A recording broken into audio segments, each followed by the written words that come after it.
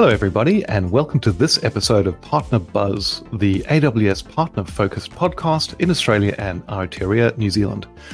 My name is Richard Wilmot, and in addition to being your host for today, I'm a partner management solutions architect here in Sydney. Partner Buzz is a podcast series for people in both technical and business leadership roles within our AWS Partner Network community throughout the ANZ region. And we'll be taking a deep dive into a wide range of topics to better inform and we hope also entertain our community as we build together for our joint AWS customers. So today I'm joined by Sara from Moosdijk, Senior AI ML Specialist Partner Solution Architect for ANZ. Now, Sara needs no introduction to our partners as she is definitely regarded as the authority on all things AI and ML for our partners, and she brings over a decade worth of experience building and helping our AWS partners build machine learning solutions. Sara, thanks so much for joining us. Thanks for having me. That's quite an introduction there. But I think certainly, I know personally as a PMSA, you've worked very closely with me and my partners to help them build on AWS, build ML solutions and get the most out of AWS AI and ML solutions. So I think in your role as a partner, say, how do you actually enable partners to get the value out of AWS and ML? Yeah, there's a couple of things that I do. So part of it is just running trainings, right? So training partners, teaching them how to use the services in the best way possible. How to do it in a cost-effective way, how to do it in a secure way, basically following all the pillars of the well-architected framework. Nice. But besides training, I do also help out, on actual customer projects. I always tell my partners I prefer if they come to me early, right? Yep. Before the project starts, let's have a look at the architecture. I probably, won't have much to say, but I might notice something that we can hopefully fix and prevent firefighting later on, which is, the part that I'm not the biggest fan of. That's what the most fun part is as being an SA, is it? And I think what I love about that is that's common of all of our SAs, right? Really getting involved early, just so we can help our partners make smart, informed decisions on behalf of our customers. I think is the most critical part. So, folks. Today, as I think you've guessed, we're going to be talking a lot about a hot topic, specifically GenAI. And Sara's got a number of key points that she'd like to ensure our partners are across, because really I think this is something which our customers and our partners are becoming significantly more aware of. It's certainly a very key topic that AWS is leaning into as well, isn't it, Sara? Yes, it's currently almost every single conversation I'm having. Interesting.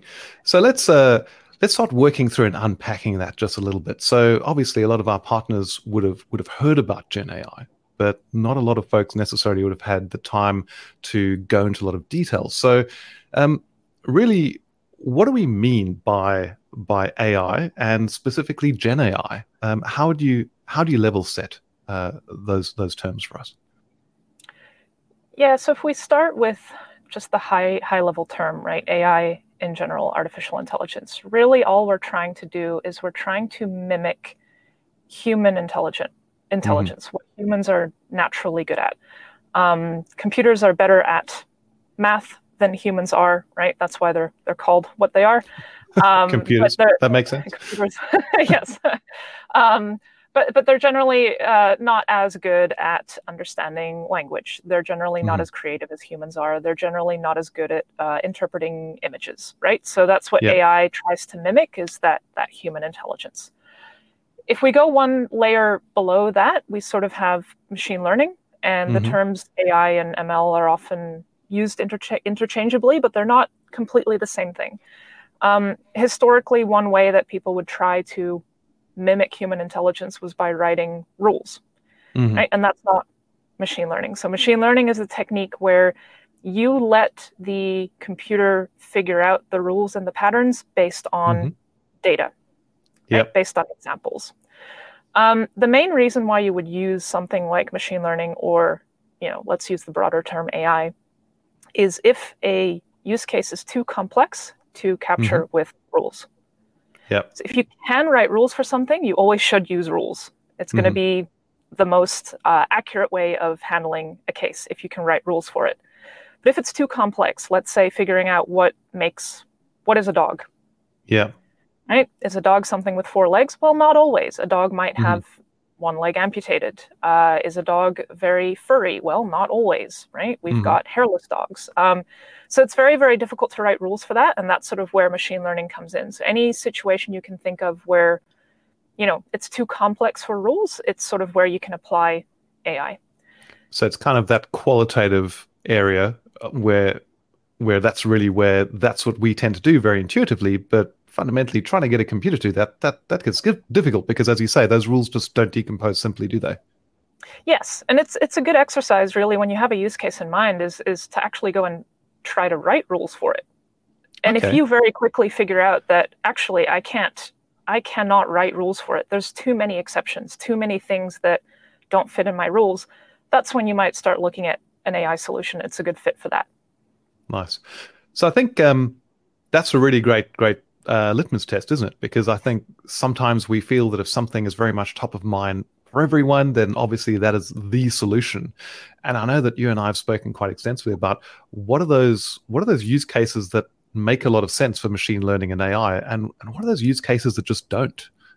It's not always the answer, is it? Exactly. Yeah. It's I've had customers ask, I want to do some computations, right? Some mathematical computations. What machine learning model should I use for that? And the answer is, well, you shouldn't. You should use a calculator. A calculator is going to be 100% correct as long as you put the formulas in correctly. Whereas a machine learning model will never, ever be 100% correct. There's always a bit of, undetermined. It's always undeterministic to an extent. Yeah, interesting. And that really kind of comes back to your initial point. Math is all about rules. So if you can solve mathematical problems by following the rules of mathematics, which are obviously axiomatic and provable, then really that's where you should be going anyway. So that's a really great filter, isn't it? Exactly. Yeah. Nice. So I might, you asked about GenAI specifically, right? So GenAI is, I guess, even more of a subset of AI and machine learning. And generative AI is, you really have to focus on the generative part of that name, right? So it's these methods that can generate content from scratch, from nothing. And when we say content, we mean sort of sequential content, right? Like text is sequences of tokens, sequences of words. Images, although we may not think of them as sequential, they're sequences of pixels, really. Code, again, is a sequence of characters, right? So it's all about generating this code or text or images or audio or video from very little, right? From maybe one input sentence or one input image.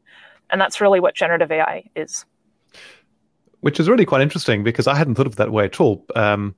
That's such a succinct way of putting it, because very often we hear about generative AI in terms of people talking about large language models, foundational models, etc. But that distinction being it's a stream. There's some context as opposed to more traditional ML and AI, such as you say, image recognition. It's a once-off. It's not this continuous interaction with that model.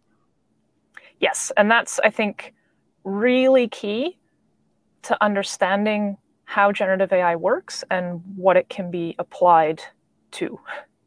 So I'm probably going to be very very unpopular by asking you to say, is there really a nice nutshell explanation of how generative AI works to some degree that our audience could take away? I appreciate it's super complex, but what's a good mental model that they can hold in their heads?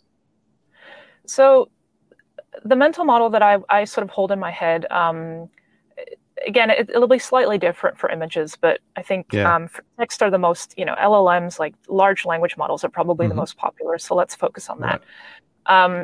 The image that I sort of hold in my head is that the model produces one word at a time. Right. Technically speaking, it's not a word, it's a token.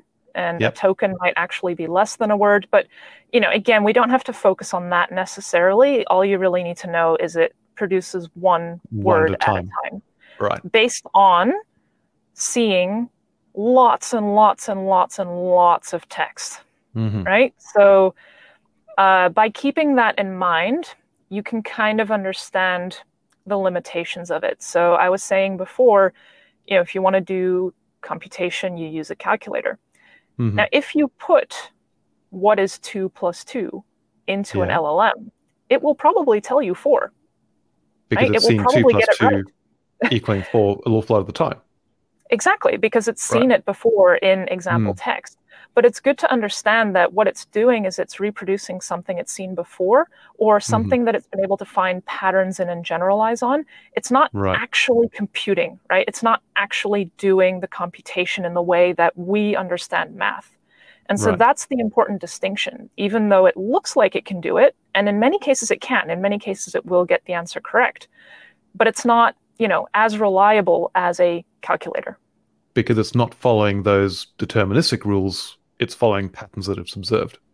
Yes, it's following patterns that it's observed in text, and, it's seen millions or billions of pieces of text, and we cannot guarantee that everything it has seen is correct, right? Maybe it's seen a piece where a formula with an answer was wrong. Which is totally possible, I suppose. Which is a really interesting consideration, because now, having understood some of that base of the technology, obviously dramatically simplified, but I think that's such a really good metaphor to have to help us unpack and understand it. I think what our partners would probably be really liking to, what our partners would really like to know would be, having understood that technology, how does that then map into the specific outcomes for a customer? What about the tool that we have as GenAI can really be applied to a particular business case? What are some of the things that you think it makes a lot of sense for our partners to be looking at to leverage GenAI for? Yeah, look, it makes a lot of sense for use cases where you need a degree of creativity. So, for example, I'm seeing LLMs used quite a bit for summarization. We were able to do summarization before, but the techniques we used were mostly, let's find the most important sentences in the document and just copy those verbatim and create a summarization out of that. Whereas which is now, excluding all the context, isn't it? It is. It's excluding all the context, and it's, especially if you have a document with longer sentences, not every part of a sentence might belong in the summary. So it's, it's fine, but it's not amazing, right? When humans write summaries, we tend to rephrase the actual text and not just copy it verbatim. And that's what generative AI allows us to do, because it does have, it does understand human language really well. So it's really, really, really good at producing human language that sounds natural, right? It's good at parsing, understanding human text. And because it has that degree of creativity, it's very non-deterministic. It can actually do the same thing that we as humans would do and actually rewrite and rephrase in order to create a summary.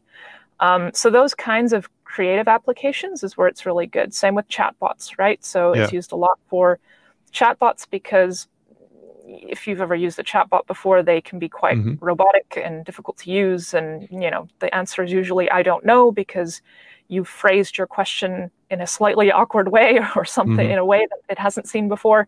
And, generative AI, because it's, it has that degree of creativity, it can handle that a lot better. So that's sort of the types of applications that I would be looking at.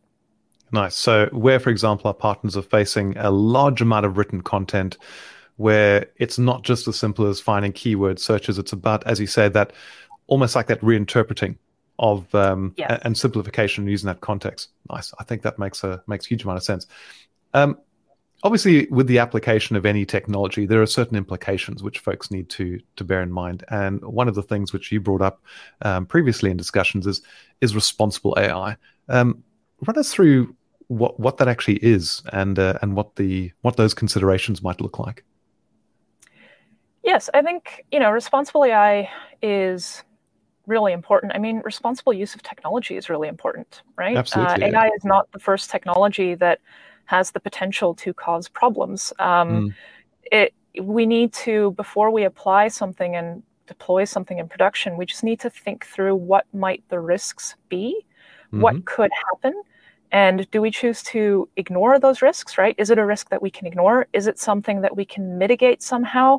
Is there something that we can do to, deal with that risk? And so this applies to generative AI as well as any AI problem. Usually before I start implementing a model, I will ask myself, what could go wrong? You definitely want to think through the implications and what might happen and what can I do to mitigate it. On the other side of the spectrum, let's say you're building a recommendation algorithm. What's the absolute worst thing that can happen? Well, a user doesn't click on a product. Yeah. Right? That's not as big of a risk. So there you might say, well, that's a risk I'm willing to accept to a certain extent. So those are things that you should always be thinking about, not just with AI, really with any technology, I think, that you implement. I think certainly when technology is something which is everywhere, and it's something which I think a lot of partners are being forced to consider maybe for the very first time, potentially they might be running very quickly, but it's absolutely essential to be looking at these considerations. And I think it's the same way that we talk about foundational concerns such as security as well, isn't it? And I know that security with AI is obviously critical. And this is where I think Amazon's and AWS in particular has got a really good story to tell. Yes, definitely. I agree. Security is exactly the same thing, right? Whenever you do a security review, you're always looking at what could possibly go wrong. Indeed. One of the key points that you also make is that training models is obviously critically important. We've got some foundational models which are pre-trained to a point, which then our customers can apply some additional training for their particular use case. This is really where I think our customers can gain the confidence with AWS that that additional training can actually stay related to the model that they have and they control, which should give them a great deal more confidence in actually getting on board and actually experimenting with GenAI. Isn't that the case? Yes, very much so. It's look, these models are often used in situations where they may need to be trained on, some potentially sensitive data. Yeah. You always try to design a model where you can get away without feeding it sensitive data, but sometimes there's no way to get around it, right? The model has to know the use case, for example. Yeah, it might be the use case. There are situations where you cannot avoid it. And so it is really important in those cases that you can be confident that when you are providing your data to this model, that there's no way for that data to, leak out in any way, right? It won't leave your AWS account. It doesn't leave your VPC. The model object itself isn't shared because there are ways, there have been research papers where just from the model itself, they were able to work out some of the data that was used to train it. So this is definitely really, really important to keep not just the data itself, but the model artifact secured as well. And I think as our partners are looking into more use cases, potentially I could imagine things like financial services would be recommendations, etc. That becomes critically important. And if we then think about implications around, say, data sovereignty, being able to localize the data, the model, protect it, ring fence it within our VPCs, within a specific AWS region to make sure the data and the model itself is not leaving where customers place it for very good reasons, that becomes a really important key consideration, really, which should definitely unlock that consideration of generative AI for those use cases where partners have those sorts of concerns. This is now an option as well to think about how to add value because they can leverage these security features too. For sure. Yes. It's especially the more sensitive data gets, the more often it's important that it stays in the same country. Absolutely. I think that's top of mind. Something else that you speak a lot about, which I think is fascinating, because a lot of folks might understand that, yes, occasionally that source data might change. You speak really eloquently about the need to think about the longevity and also how we maintain our models as well. Take us through that a bit. Yeah, it's the way I describe it, and this is not my saying originally. I actually stole this from a colleague in the US, but he sort of says a machine learning model is like a brand new car. As soon as you drive it off the lot, it loses value. And it very much is like that. You can imagine you're teaching a machine learning model based on historical data, and pretty much as soon as you finish training it, it's already out of date. The world changes constantly. And specifically when we start thinking about generative AI models, which we're looking for newer and newer use cases that need to reflect information that has changed as well, that becomes even more important too. So how do we go about maintaining a machine learning model? What does that look like? So there's a couple of aspects to it. You obviously need to have a way of retraining that model, right? So you Yeah. need to have a method for collecting new data, more recent data that reflects sort of the state of, your use case or the world of your use case as it is now, and then be able to retrain that model. Now, what a lot of customers end up with is they end up in a situation where their data scientists end up spending more time maintaining existing models than they do creating new models. Fascinating. Especially once you've started getting a couple in production, that happens quite a bit. So not only do you need a way to retrain those models, you need that to be as automated as possible, right? A data scientist should not have to go in and manually do that retraining. You have to be able to create a pipeline for it in order to just trigger it, let it be done. Once you've done that, you've retrained the model, there's a whole lot of, checks and balances it needs to go through. Again, the training process, if your data set is worse or has some issues that you didn't detect, you might actually end up creating a model that's worse than your previous one. And you have to be able to manage that quality over time to ensure that you're not drifting as well. Interesting. Yes, you have to be able to, set up some checks, like what's important to me, what metrics am I going to look for, what are my, what's my minimum accuracy target, for example, that I want to hit. And again, those checks can be automated, right? So all of that can be automated. You can absolutely have a human in the loop.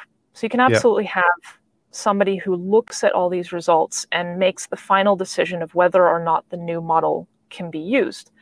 But the calculations should all be done automatically. Sorry.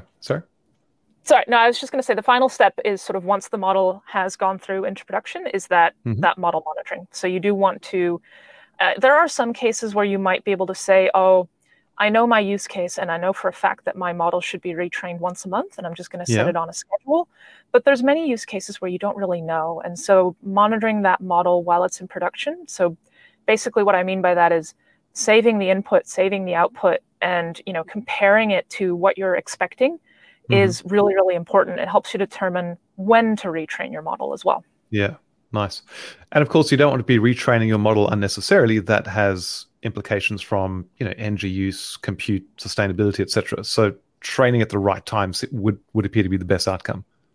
Yes, absolutely. And that becomes even more applicable with generative AI because these models tend to be very large. They need more powerful compute instances. They absolutely need GPU power, and that's uses more energy. It costs more, and so it's worthwhile. But you definitely want to retrain at the right time, and not just do it randomly.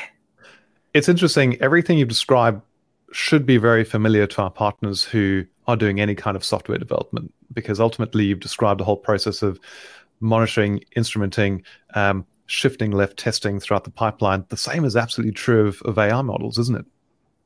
Yes, it definitely is. It's, the testing that you do is a little bit different, right? So instead of unit tests, you're calculating if the accuracy is still within a particular range, or you're checking if the data that's coming in is still within a particular range. So that the testing that you do is a little bit different due to the nature of what you're producing. You're producing a model, not code. But, it all still applies, right? DevOps principles still apply. Interesting. And I think that's great because that provides that relatability to really the skills that our partners have got within the more traditional DevOps focused world. All that is equally applicable, as you say, but with some of those contextual changes. But the meta model is, the mental model of actually driving good quality outcomes using automation, that's all the same, which is fantastic. Yes. One of the things which you've also mentioned is lineage and explainability. Take us through that. Yeah, so, we do have more and more regulation now being applied to machine learning, which is a good thing, right? It's like we've discussed, it can, it can be used incorrectly. It can sort of, be used in a way that you probably didn't anticipate. So it's important that we do have regulations, that companies start thinking about this even before the regulations come in, right? Let's be ahead of the regulations. Let's make sure that we have everything in place. But one of the things that we do, find important is when a model does make a decision and somebody questions that decision, whether it's a regulator or whether it's you yourself, you should be able to then work your way back to how was this model trained? When did I train it? What were the hyperparameter values? What was the data set that I trained it on? All of that information you should be able to trace back so you can figure out what happened, why it happened, and if there's any changes that you need to make. Mm-hmm. Which, of course, then closes that quality loop as well, because that all has implications for how you train, when you train as well. Everything we spoke about previously too, I think. Yes, it's all connected. Yeah, nice. Sarah, we are looking like we're shortly running out of time, but I'd love if you could think about what are those top 3 things which you'd love our partners to take away as they start thinking about GenAI, things they can put into practice tomorrow. Yeah, look, I think my number one piece of advice would be to understand how the technology works, right? You don't have to become a data scientist. I'm not going to ask you to explain to me how a transformer architecture works from beginning to end, right? That's not necessary. Yeah. But good, I'm quite relieved because I have no idea. Yeah. But if you can understand, at a high level how the technology works, it just helps you figure out where to actually apply it, where it makes sense and where it doesn't, right? So making the best decision for the customer in terms of what kind of solution they need. And AI is not always the answer. So that's one piece of advice that I would give. But having said that, my second piece of advice would be to, go prototype, go build. This technology is pretty exciting. Generative AI, although it's not new, there have been quite a few advances lately. It's definitely a very exciting new area with lots of use cases and applications. So I certainly wouldn't wait with prototyping and building with it. Just always keep in mind that, that responsible AI side of it and really think about what you're building and what the implications could be. For the third piece of advice, I have to think about that one a little.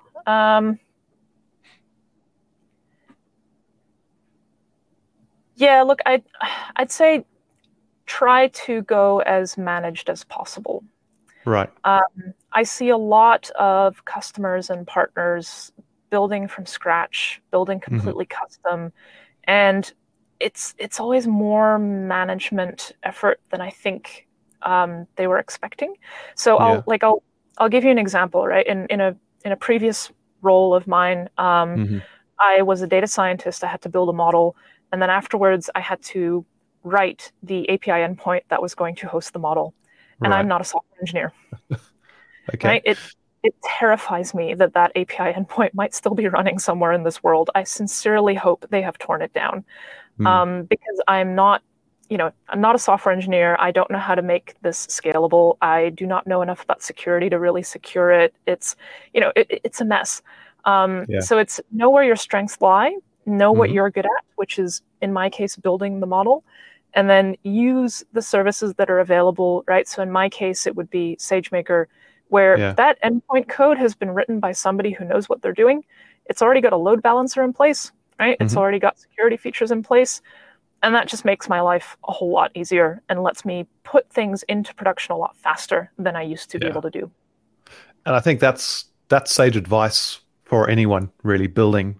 Those managed services are there to raise the line of shared responsibility just a little bit so that our customers and partners can build faster, leveraging tools to help them as opposed to having to build from scratch. Because I should imagine if you have to do that yourself, you probably aren't spending as much time on the models you should, and that's not really a good use of your time. I think that's an amazing takeaway. Sarah, that's really been amazing. Unfortunately, that's all we've got time for today.